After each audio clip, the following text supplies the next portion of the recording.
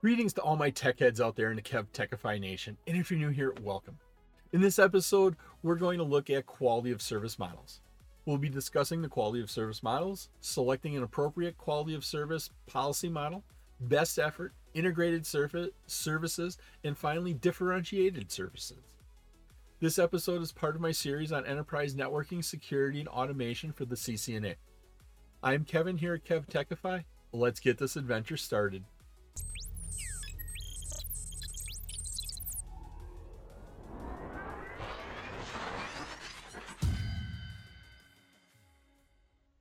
When we look at the different mechanisms for quality of service, we have to look at what type of model are we going to use. For our best effort model,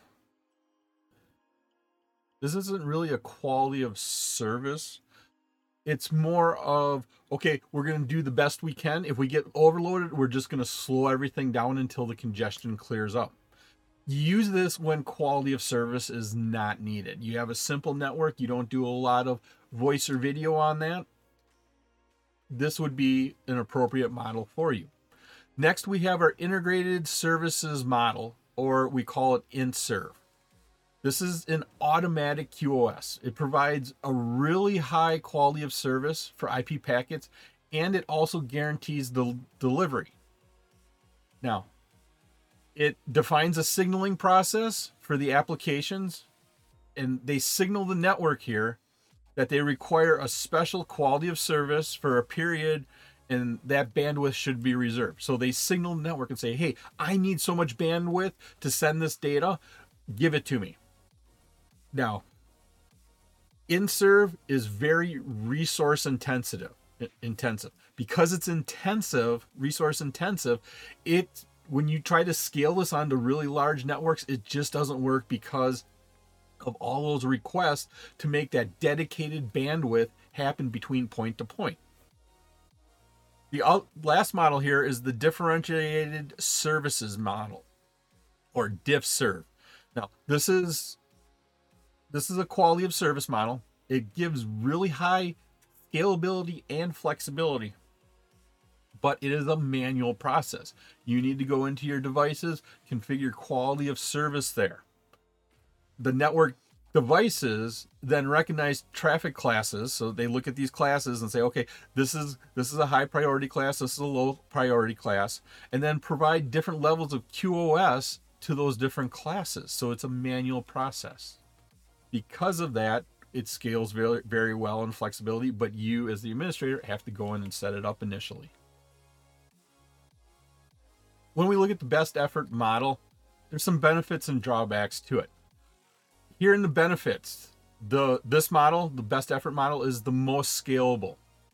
It's the easiest to add more devices in, and it's a really easy process to add them in, and we can grow that to a very large network.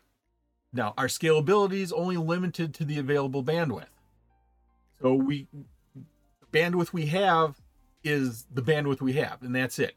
And once that bandwidth gets full, all traffic is going to be equally affected. Voice, video, static web pages, they're all going to be slowed down by the same amount until that congestion clears off.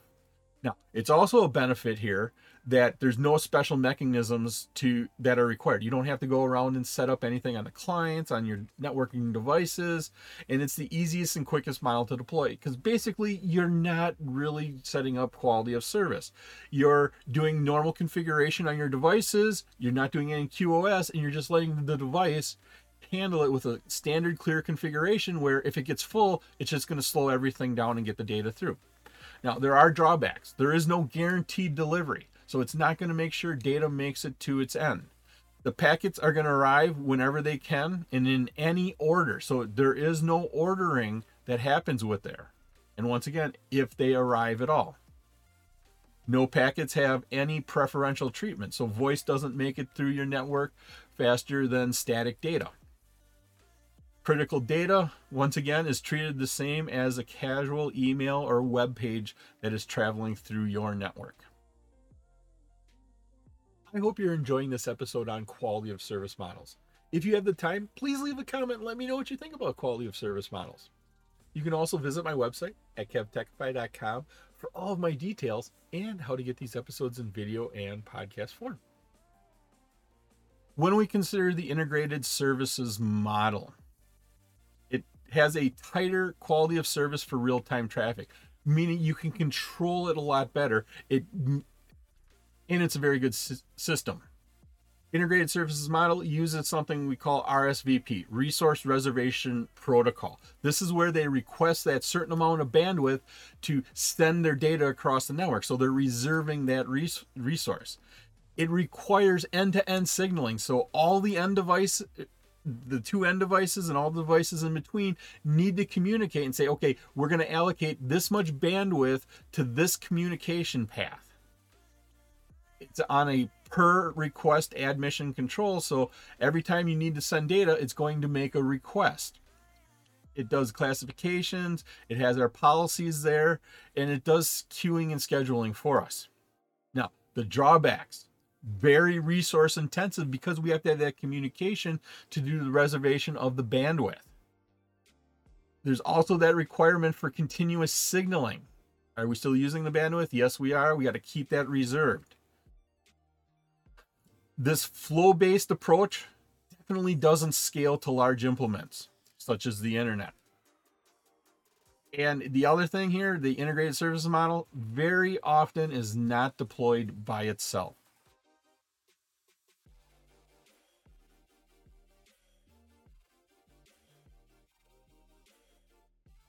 Here's an example of the integrated services model. We have two PCs here. They're both quality of service aware, so you need to go and do some configuration on each end. When you have that configuration, they communicate with each other, and then they also do this dynamic reservation or dynamic resource reservation here. All of these devices here have to participate in this communication to reserve that bandwidth so that traffic can get through there for the data that needs it. And so because of that communication, once again, it doesn't scale very well. It's resource intensive.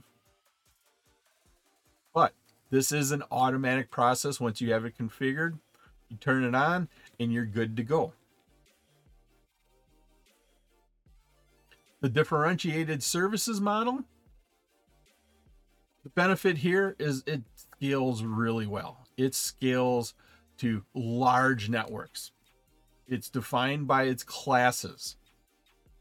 The packets are marked directly inside of the packets. So when we mark those packets, it's in the packet. And then as it travels through your network, we can look at that marking and identify what type of traffic it is. We use a network-based application recognition, NBAR. And that uses 6-bit differentiation service code point, a DSCP, in the IP header. So we set some information in the IP header about how that data should be serviced through our network. Now, the drawbacks, we don't have that guarantee of service quality. There is no guarantee. Each device looks at that packet header, says, okay, you have this type of quality of service assigned to you, you're going to go on. Now, if that device is full, it may not make it through. But setting this up, you got to have a complex set of mechanisms here to work in concert throughout your entire network. So you have to do some configuration, some setup here, manually go in and make those settings. Here's an example. Your two end devices, they are unaware. You don't have to do any configuration. You just plug them into the network. Then when you have your routers here, you have manually configured these. When traffic comes in, the router then classifies it, and as it travels through the network according to your routing protocol or your routes, it will then be processed according to the quality of service in that header field on how fast to get through your routers to get to its destination. Once again, you have to manually set this up. It was my pleasure to provide you with this wonderful episode on quality of service models. If you like this episode and you got value out of it, please click that like button, give a 5-star rating, leave a comment. This all helps me bring you more great content. Please take a minute to subscribe to my channel. All my socials and contact information are on my website, KevTechify.com. There you can find out how to get all these episodes in video and podcast form. In the upper right is my playlist for my series on enterprise networking, security, and automation for the CCNA. In the bottom right is one of my favorite videos that I linked just for you. Thank you so much for watching this episode of my series on enterprise networking, security, and automation for the CCNA. Once again, I'm Kevin. This is KevTechify. I'll see you next time for another great adventure.